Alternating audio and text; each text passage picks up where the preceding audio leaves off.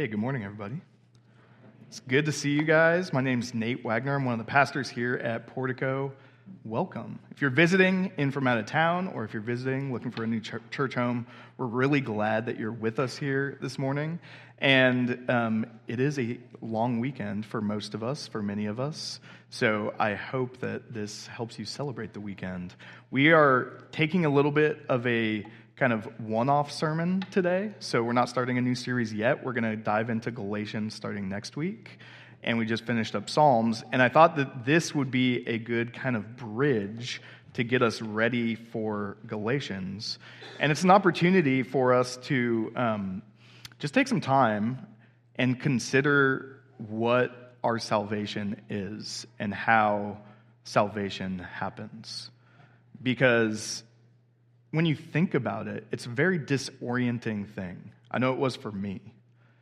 Like, all of a sudden, you start to believe in things that you never would have imagined yourself believing, and your life starts to fundamentally change in ways that you never imagined they would change.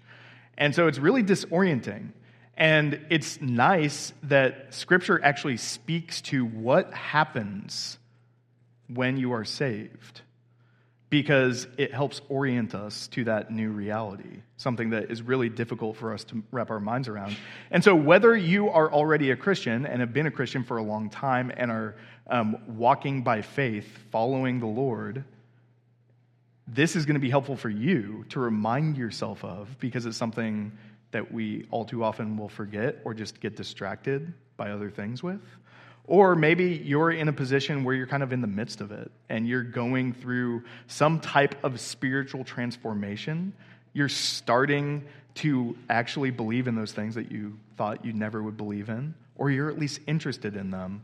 This is going to give you a really clear picture of exactly what Scripture describes salvation as and how we should respond to it. So to do this, we are going to go into the book of Deuteronomy. We're just going to parachute into Deuteronomy chapter 7, and we're going to look at a passage from verse 6 to 11. And before we read that section of Deuteronomy, you do need to know this about Deuteronomy. Deuteronomy is structured as a covenant, a legal document, basically, that in the ancient Near East, conquering kings would make with the kingdoms that they conquered. And so they would have these covenant documents, these treaty documents, and they would have very specific criteria that they would list in there. They would have like a preamble that said how great the king was that conquered. They would have another little list of like how, terrible the kings that they conquered are and how small they are. And then they would have obligations, blessings, and curses all within the covenant document. And so Deuteronomy is actually structured like a covenant document, because this is Moses' kind of last sermon to the Israelites. He's getting ready to die, and the Israelites are about to enter the promised land. And Deuteronomy is literally second law, and it's a repeat. It's a second chance for Israel to hear the covenant that was first given to them at Mount Sinai. Right? Moses came down from Mount Sinai, gave them the law, they break the law, they go into the wilderness, it's redo time. So that's what Deuteronomy is about. And today, the passage that we're looking at specifically talks about the history of Israel's redemption. The history of Israel's redemption and what that means for them. It's a reminder. It's like, don't forget what's happened, and don't forget who you are. So I'll go ahead and read this, and then we'll get into our text this morning. Deuteronomy 7, verses 6 through 11. For you are a people holy to the Lord your God. The Lord your God has chosen you to be a people for his treasured possession out of all the peoples who are on the face of the earth. It was not because you were more in number than any other people that the Lord set his love on you and chose you, for you are the fewest of all peoples.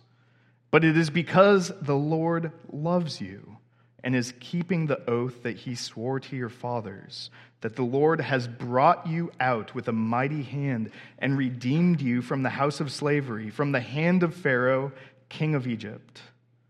Know therefore that the Lord your God is God, the faithful God, who keeps covenant and steadfast love with those who love him and keep his commandments to 1,000 generations, and repays to their face those who hate him by destroying them. He will not be slack with the one who hates him. He will repay him to his face. You shall therefore be careful to do the commandment and the statutes and the rules that I command you today. Please pray with me. Heavenly Father, we thank you. We thank you that you reveal yourself to us, that you show us who you are in the works of creation. And Lord, even more than that, that you have broken through our rebellion, through our sin, through our impertinence, and you have revealed yourself specifically and specially in your word. God, I ask that you would give us your Spirit to help us understand this word, that you would help us receive it, to trust it, and Lord, that we would leave here reminded of how magnificent you are. So Lord, we thank you for this time. We ask your blessing upon it. It's in Jesus' name we pray. Amen. So Moses is talking to the Israelites about their salvation. It's been a little bit of time since the events that he's talking about, but not that long that they would have totally forgotten it. And so he's just reorienting them, and he's helping them. Hey, as you prepare to enter the land, don't forget who you are, and don't forget what God has done for you. And so that is summarized as salvation. It's a word, it's kind of like an old-timey word, but it's a word that is really important to recover and to kind of dust off. Because it's a word that you have to understand. You have to have a category for salvation if you want to understand what the Bible is saying, what the message of the Bible is. And for us, I believe, I know for me personally, I spend so much of my time in my own world, in like a world that I create for myself, right? Like digitally, or even just kind of like looking at my work, thinking so much about what I need to do, what I am doing, that sometimes I lose perspective of the bigger whole. I lose perspective of the fact that this is God's world and that he has made me and placed me in his world. And so the orientation of everything as belonging to God is an important thing to remember as you consider salvation, because we are being saved from him when you think about it. This is his world, his creation, and yet things have gone terribly wrong. And so his love for his creation, as we see in this passage, it actually burns with wrath towards the things that threaten that creation. And so as we consider, hey, we need to be saved from the just wrath of God, already we're seeing what the impact of considering your salvation does, and it humbles you. It's humbling. And so the main goal of this sermon is just that we would be humbled. But we'll get there at the end. I think we sometimes mistake humility for self-loathing. And so that's an important distinction that we'll have to talk about towards the end. But right up front, I just want to say that the whole purpose of this text, the whole purpose of us talking about this morning, is that I think we are okay with our pride. We're kind of okay with it. Especially as Christians, especially as people who have been in churches for a long time. It's kind of one of those sins that we're like, I can actually look pretty good and be really proud. I can be really well respected by other people and be proud. But one thing that you can't be and be proud is a redeemed sinner. And so in order to get us there, in order to get us to the humility that salvation produces, we're first going to look at the magnificence of our salvation. And then we're going to talk about the history of our salvation. And then finally, we're going to talk about the humility that salvation produces. So first, we're going to talk about the magnificence of our salvation. Right at the beginning, you see God telling his people through Moses that they are a people holy to the Lord your God. And the word Lord is God's divine name. It's his self-disclosure of who he is. And so you have to know and think about and dwell on who God is if you want to understand how magnificent salvation is. You have to do a little bit of work to think about who God is. And I was thinking about this this week. I saw a picture from the James Webb Telescope of the Spiral Galaxy. It's one of the galaxies that's out there. And it's like the clearest picture that we've ever had of the Spiral Galaxy. And it's just like these stars that are like spiraling. And it's just crazy. Because that's just like a tiny little like square millimeter in the sky where that galaxy exists. How many hundreds of millions of stars in that one little square millimeter of the sky? So going from that to thinking about the creator of that, the one who is powerful enough, who is mighty enough, who is beautiful enough, who is intelligent enough to create a universe that big, that magnificent, that awe-inspiring. You're starting to just get a little whisper of who God is, of how far above our ability to comprehend him he is, of how good he is. We see that. God is immense. He's beautiful. He calls the Israelites to be a people holy to him, and that is set apart in purity for him. And the people have to be set apart in purity because he is pure. So he's immense, he's beautiful, he's pure. And then later on in this passage, we see that he's faithful.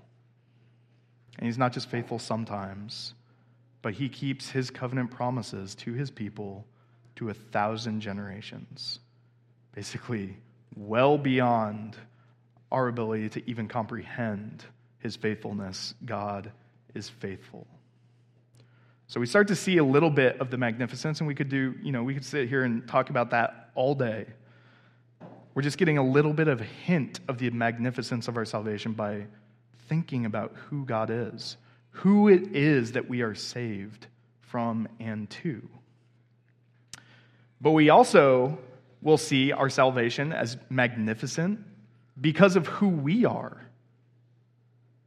And so just thinking about how big that spiral galaxy is, it like starts to shrink you down, right? Like we're just on this tiny little floating circle that is microscopic compared to that one tiny little galaxy in all of the tons of galaxies that are out there. And we are just in one part of time in a long timeline of existence. Our lives are just a whisper. We're tiny. We're so small. I was talking this morning with a friend who's telling me about the sequoias in California and how huge they are, these redwood trees. They're huge, and you just feel so small. And I was thinking about that and thinking about the spiral galaxy, and I was like, this is crazy. We're just tiny, little, inconsequential, insignificant people. But that's not it. We're not just small. We're also small rebels. We are small people who have defiled ourselves. We have taken God's good creation and we've abused it. We've taken advantage of it. We've corrupted it. We have willfully rejected God's good rule, the creator of all of this, and we have shunned him. We've turned our backs on him. We're in rebellion to him, and we are universally unfaithful. And so this landscape of how small we are compared to God and compared to the creation he made, let alone God, and the fact that we are rebels, that we're stained, that we've corrupted, that we've offended the perfect and holy God, creator of all of this, to then hear the words, "But God has saved you. He has chosen you. He has chosen you out of all the people of this land." And specifically in this context, he's talking to Israel. He's talking to the Israelites. "I have chosen you out of the people of this world for what? To be my treasured possession." The God who is that big, who is that beautiful, who is that holy, has chosen for himself a people for his treasured possession. A people not the best, not the strongest, not the bravest, not the most numerous, the fewest of all the peoples. This is the mystery that angels long to look into. Why would God do this? It's absurd. I don't have that answer for you. All I know is that he has done it because his word says he's done it.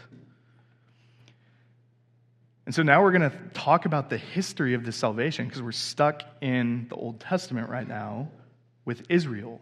So it's like, okay, that's pretty cool for Israel. What does that have to do with us here sitting in this room from multiple ethnicities, nationalities, backgrounds? How does this relate to us? And to understand that, we have to understand the history of salvation. That our salvation is a series of historical events that actually happened in history. They're falsifiable.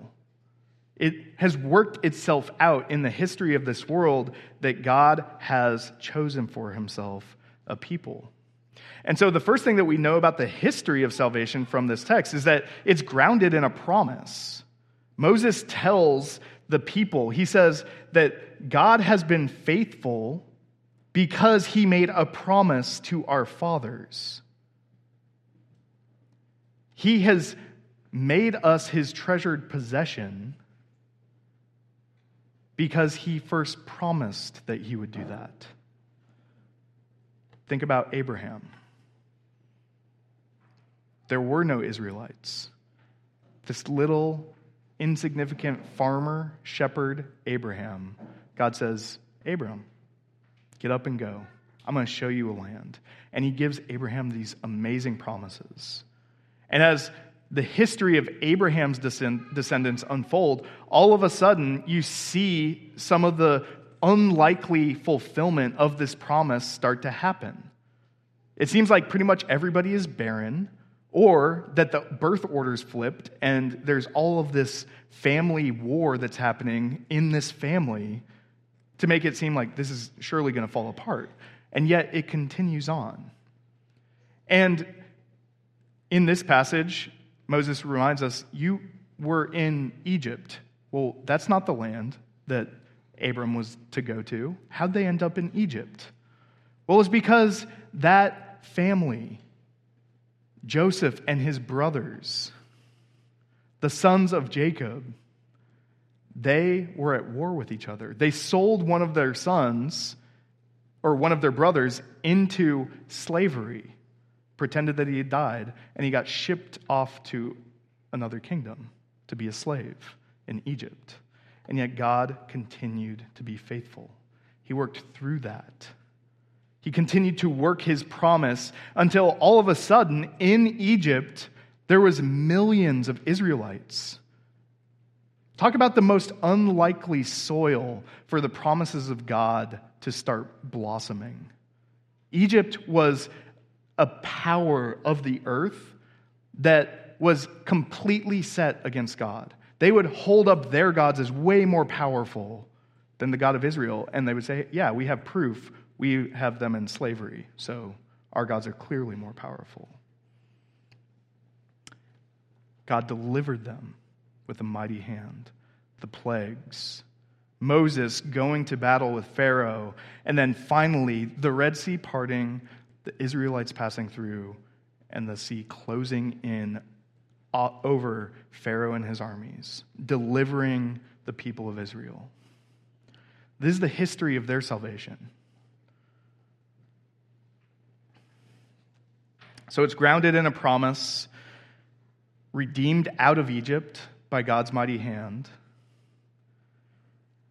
But it's also contingent on Israel's obedience for ultimate fulfillment.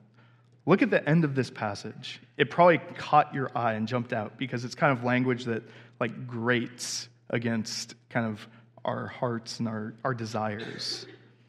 It says that God repays to their face those who hate him by destroying them. He will not be slack with one who hates him.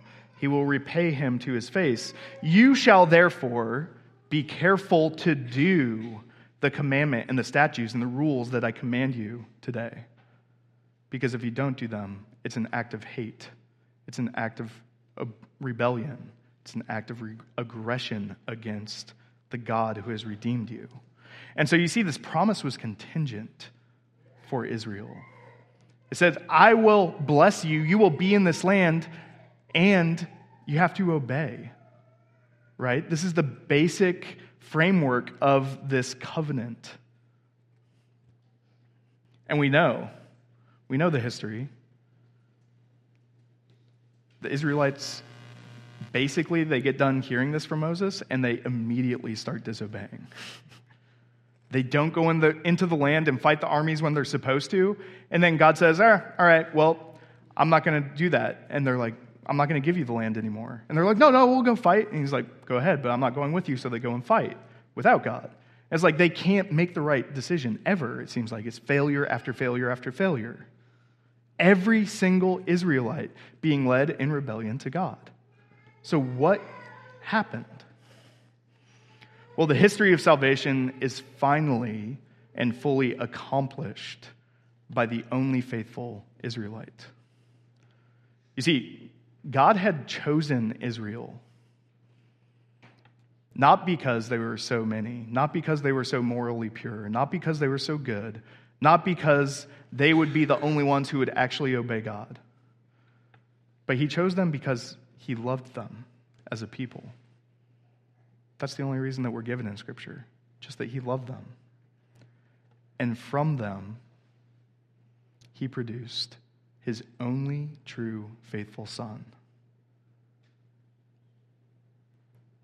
From the tribe of people that had no home, had no God, had no land, God took on human flesh, entered into human history, and perfectly obeyed every single one of the commandments and statutes and rules that he commanded to the people. Jesus lived a perfect life. He lived a life of fulfillment, of covenantal fulfillment.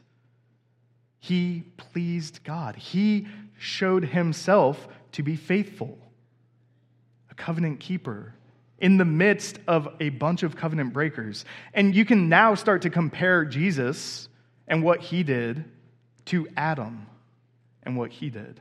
Adam was given basically the same job.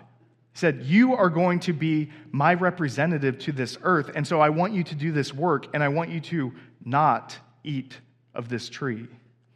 And Adam, in a world that was kind of like going downstream with obedience, everything was so easy to obey God.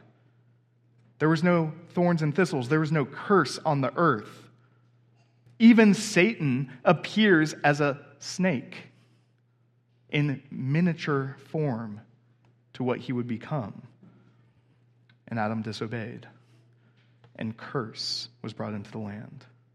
And now, all of a sudden, the life that Jesus is living, he's living upstream. He is paddling up against the grain of what the world is doing. He's living in community with a bunch of sinners who are trying to kill him basically his entire life, trying to seduce him, trying to get him to exercise authority according to the standards of the world. But he keeps the covenant. He's faithful to the end. But that's not what ultimately accomplishes our salvation. That fulfilled righteousness. That showed Jesus to be righteous, but it still isn't good news for sinners. It still is not good news for rebels, because we're still under the curse. And that's why in the death of Christ, where he takes on the punishment, the covenantal curses that were due to rebels, that's where our salvation is accomplished. When he goes to the cross, when he dies on the cross, he is satisfying all of the righteousness of God's wrath against a rebellious people. And there's nothing left to be done. There's no more punishment that's awaiting. You have been saved by the blood of Christ. It's accomplished by the only faithful Israelite. And even more magnificently, all of this is amazing. All of this is wonderful.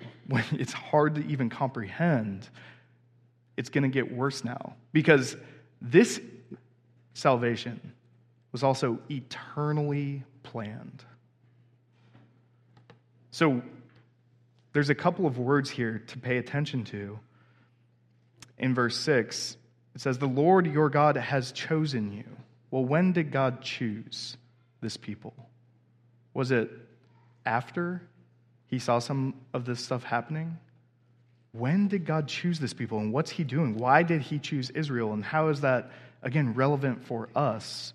Well, that we get a glimpse of, and we're going to turn up to Ephesians chapter 1 and see what Paul is doing. Paul is evoking some of the same language to show us this is fulfilled. This redemption out of Egypt into the land was a type. It was a foreshadowing. It was something in history that God was using to reveal to his people what he is doing in salvation.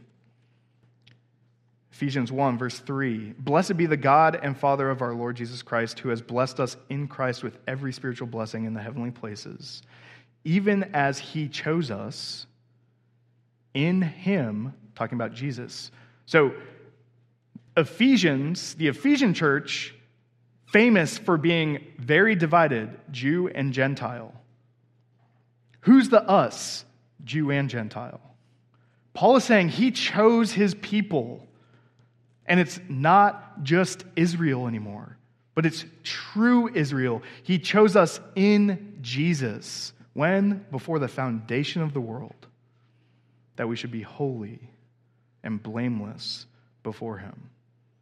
He did that in love, just like he set his choice on Israel in love.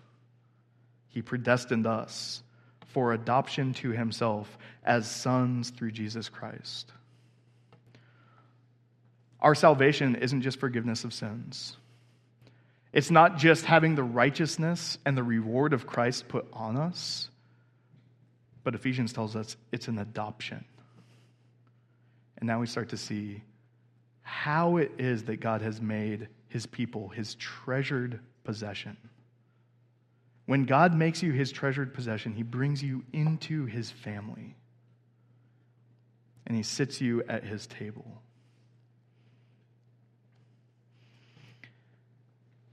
Now, in order for this to have happened before the foundation of the world, we have to confess that salvation, it's a work of God.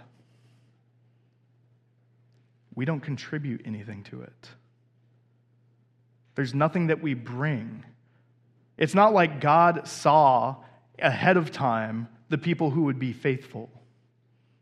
No, he chose a people for himself, for his treasured possession. And now we're starting to get into how this salvation, how when you are becoming aware of what salvation is and what God has done, how it produces humility. Because this is so much bigger than we think about. It's so much bigger than we can even fathom, that it humbles us. It just produces humility. And Paul knew this. A little bit later on in the same letter, he says, "For by grace you have been saved through faith. And this, your salvation and your faith and the grace that God has given you, is not your own doing. It is the gift of God, not a result of works, so that no one may boast." You see, Paul knew that one of the problems in the church at Ephesus was they had lost sight of this salvation and how it comes from God from eternity to a people in time, and how it is a work of God. And so what he's encouraging them to do is to remember the glory, the magnificence of their salvation, going into history, but then also going outside of history and showing how it's rooted in the eternal plan of God so that they would be humbled. Because it is through that humility that God is working in them to be a people that is holy to himself. And so I want to talk about three different areas that I think we are tempted to be proud, especially when we think of this topic, but then more broadly as well.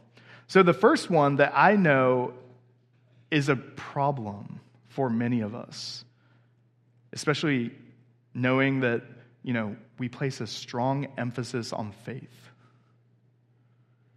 And we can start to boast in our faith. We can start to be proud in our faith. Because faith is trust. It's an act of the will, right? Faith involves choice. It involves turning yourself over. And so in salvation, that happens. You trust, right? It's an act of your will. You're responding. You are seeing God and you're trusting him. But not everybody trusts.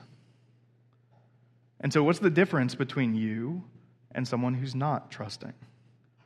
How is it that you are trusting, but someone else might not? Is it because you have made a better choice? Is it because you figured something out?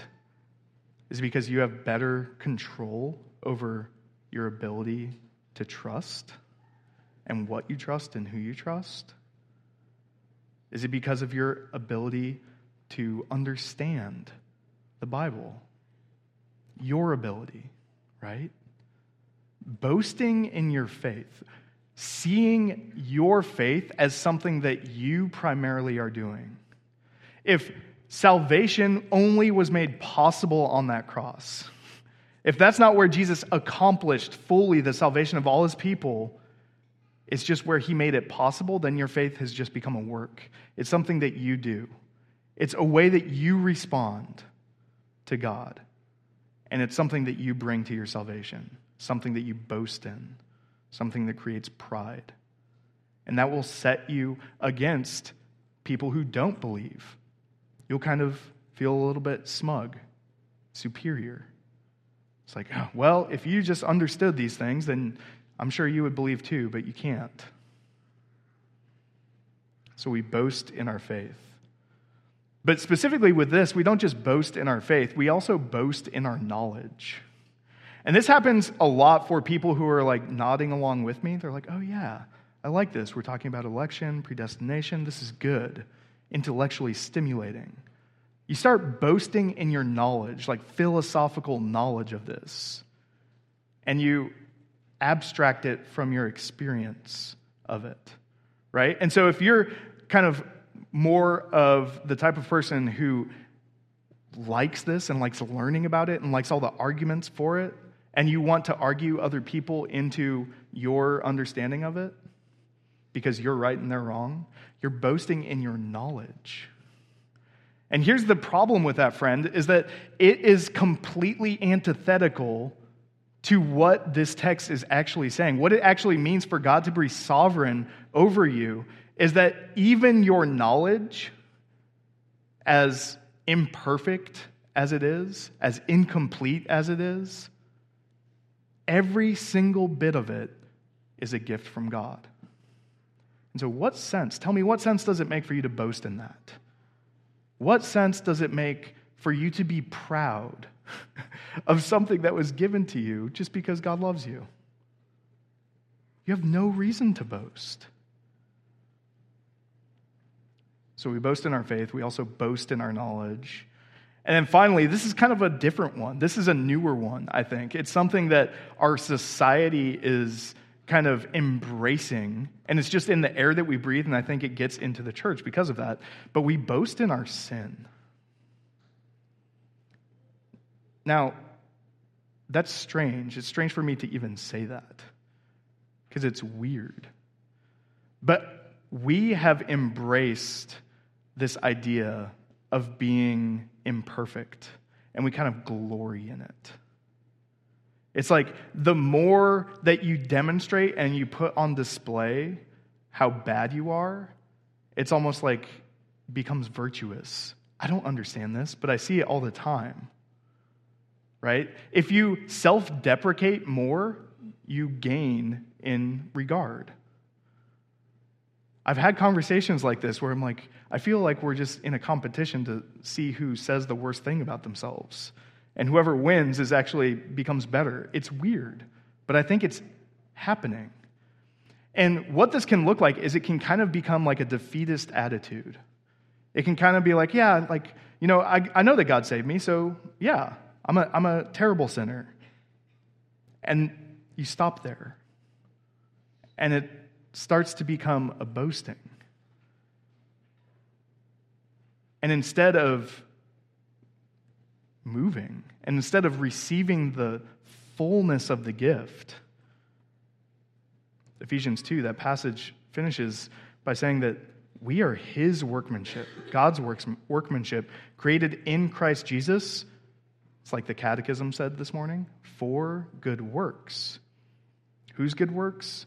God prepared them beforehand that we should walk in them. And so we can't just boast in our sin.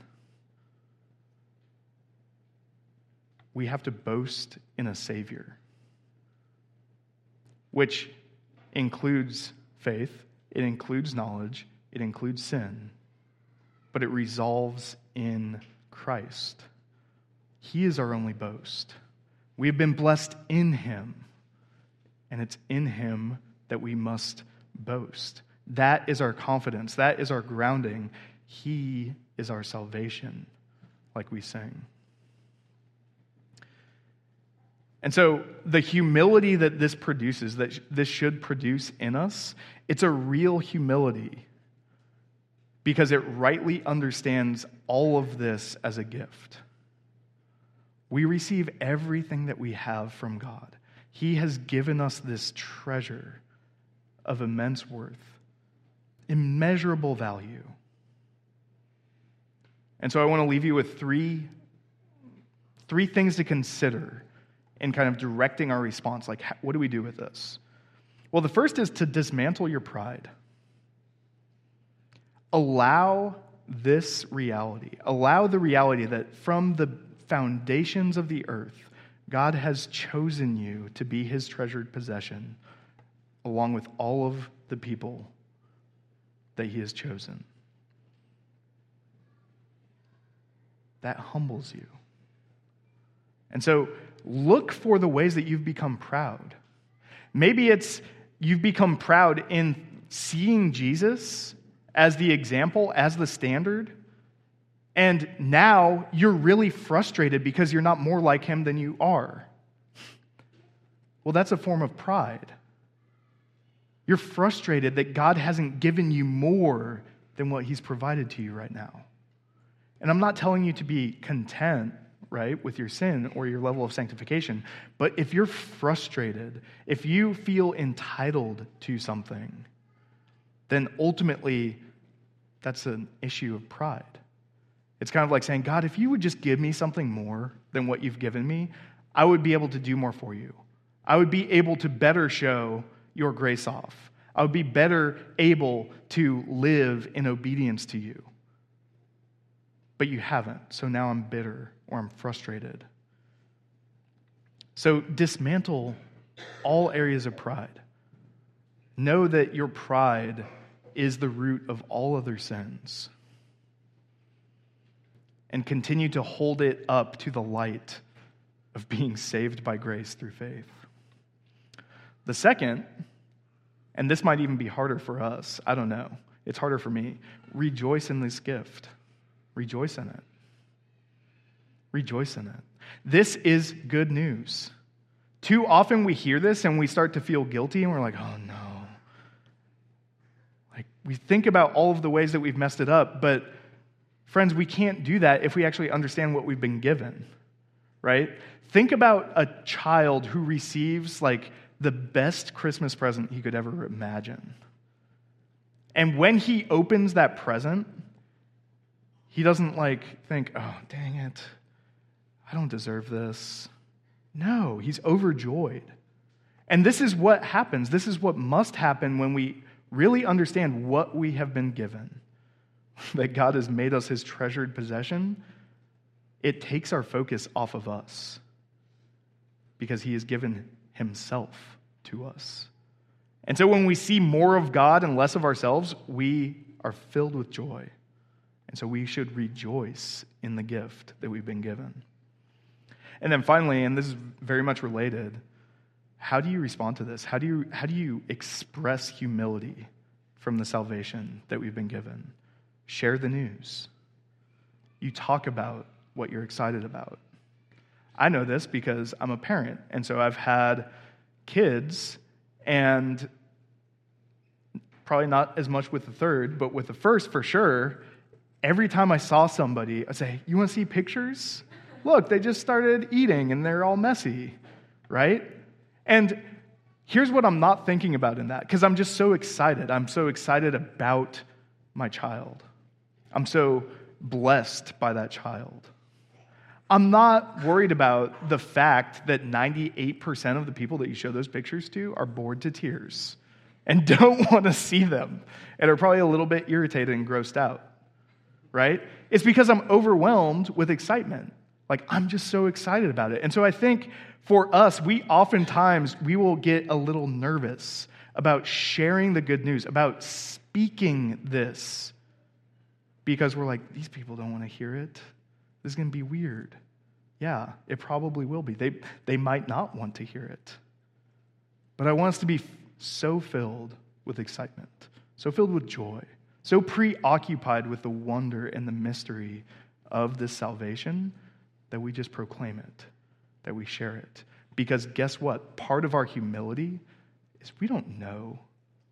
We don't know how they're going to receive it. We don't know the work of God. We don't know the eternal decrees of the Lord of who he has chosen. But we do know that he wants us to glorify him by pronouncing his salvation to a world that is dying. So share the news. Dismantle your pride, rejoice in the gift, and share the news. Galatians, as we close here today, Galatians is a letter where the Apostle Paul is really irritated. He's irritated with the church that he planted because they've forgotten this. And they've started to try and find their own way to salvation. And so I want this to prepare us to hear some hard things from a grumpy apostle who loves this people. Because if we have lost sight of this, if you start straying and start boasting in other things, then you're at risk. That's what Paul says. You're at risk of replacing Jesus, of disowning him, of exchanging the birthright of the only true and faithful Son of Christ for something that you can do. And I know we don't want to do that. So I hope this will prepare us to kind of just allow the gospel, allow the reality that God saves sinners for himself and that it's him that does it, to prepare us for a season of remembering that and of fighting to hold to it, to continue to trust it, to persevere in it. Please pray with me. Father, we thank you for this time. We thank you for your word, Lord. It is so easy for us to think that we are entitled to the gifts that you give. It is so easy for us to think that our potential or the things that we do for you, the things that we can do in this world, that they create some sort of merit where we can come to you and demand.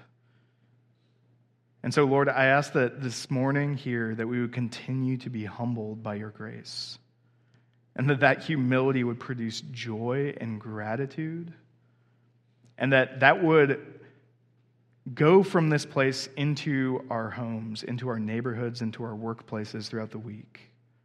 That we would be a people, a humble people, but a boastful people in the gift that we have received, in the work that you have done in saving a people for your treasured possession. We pray all of this in Jesus' name. Amen.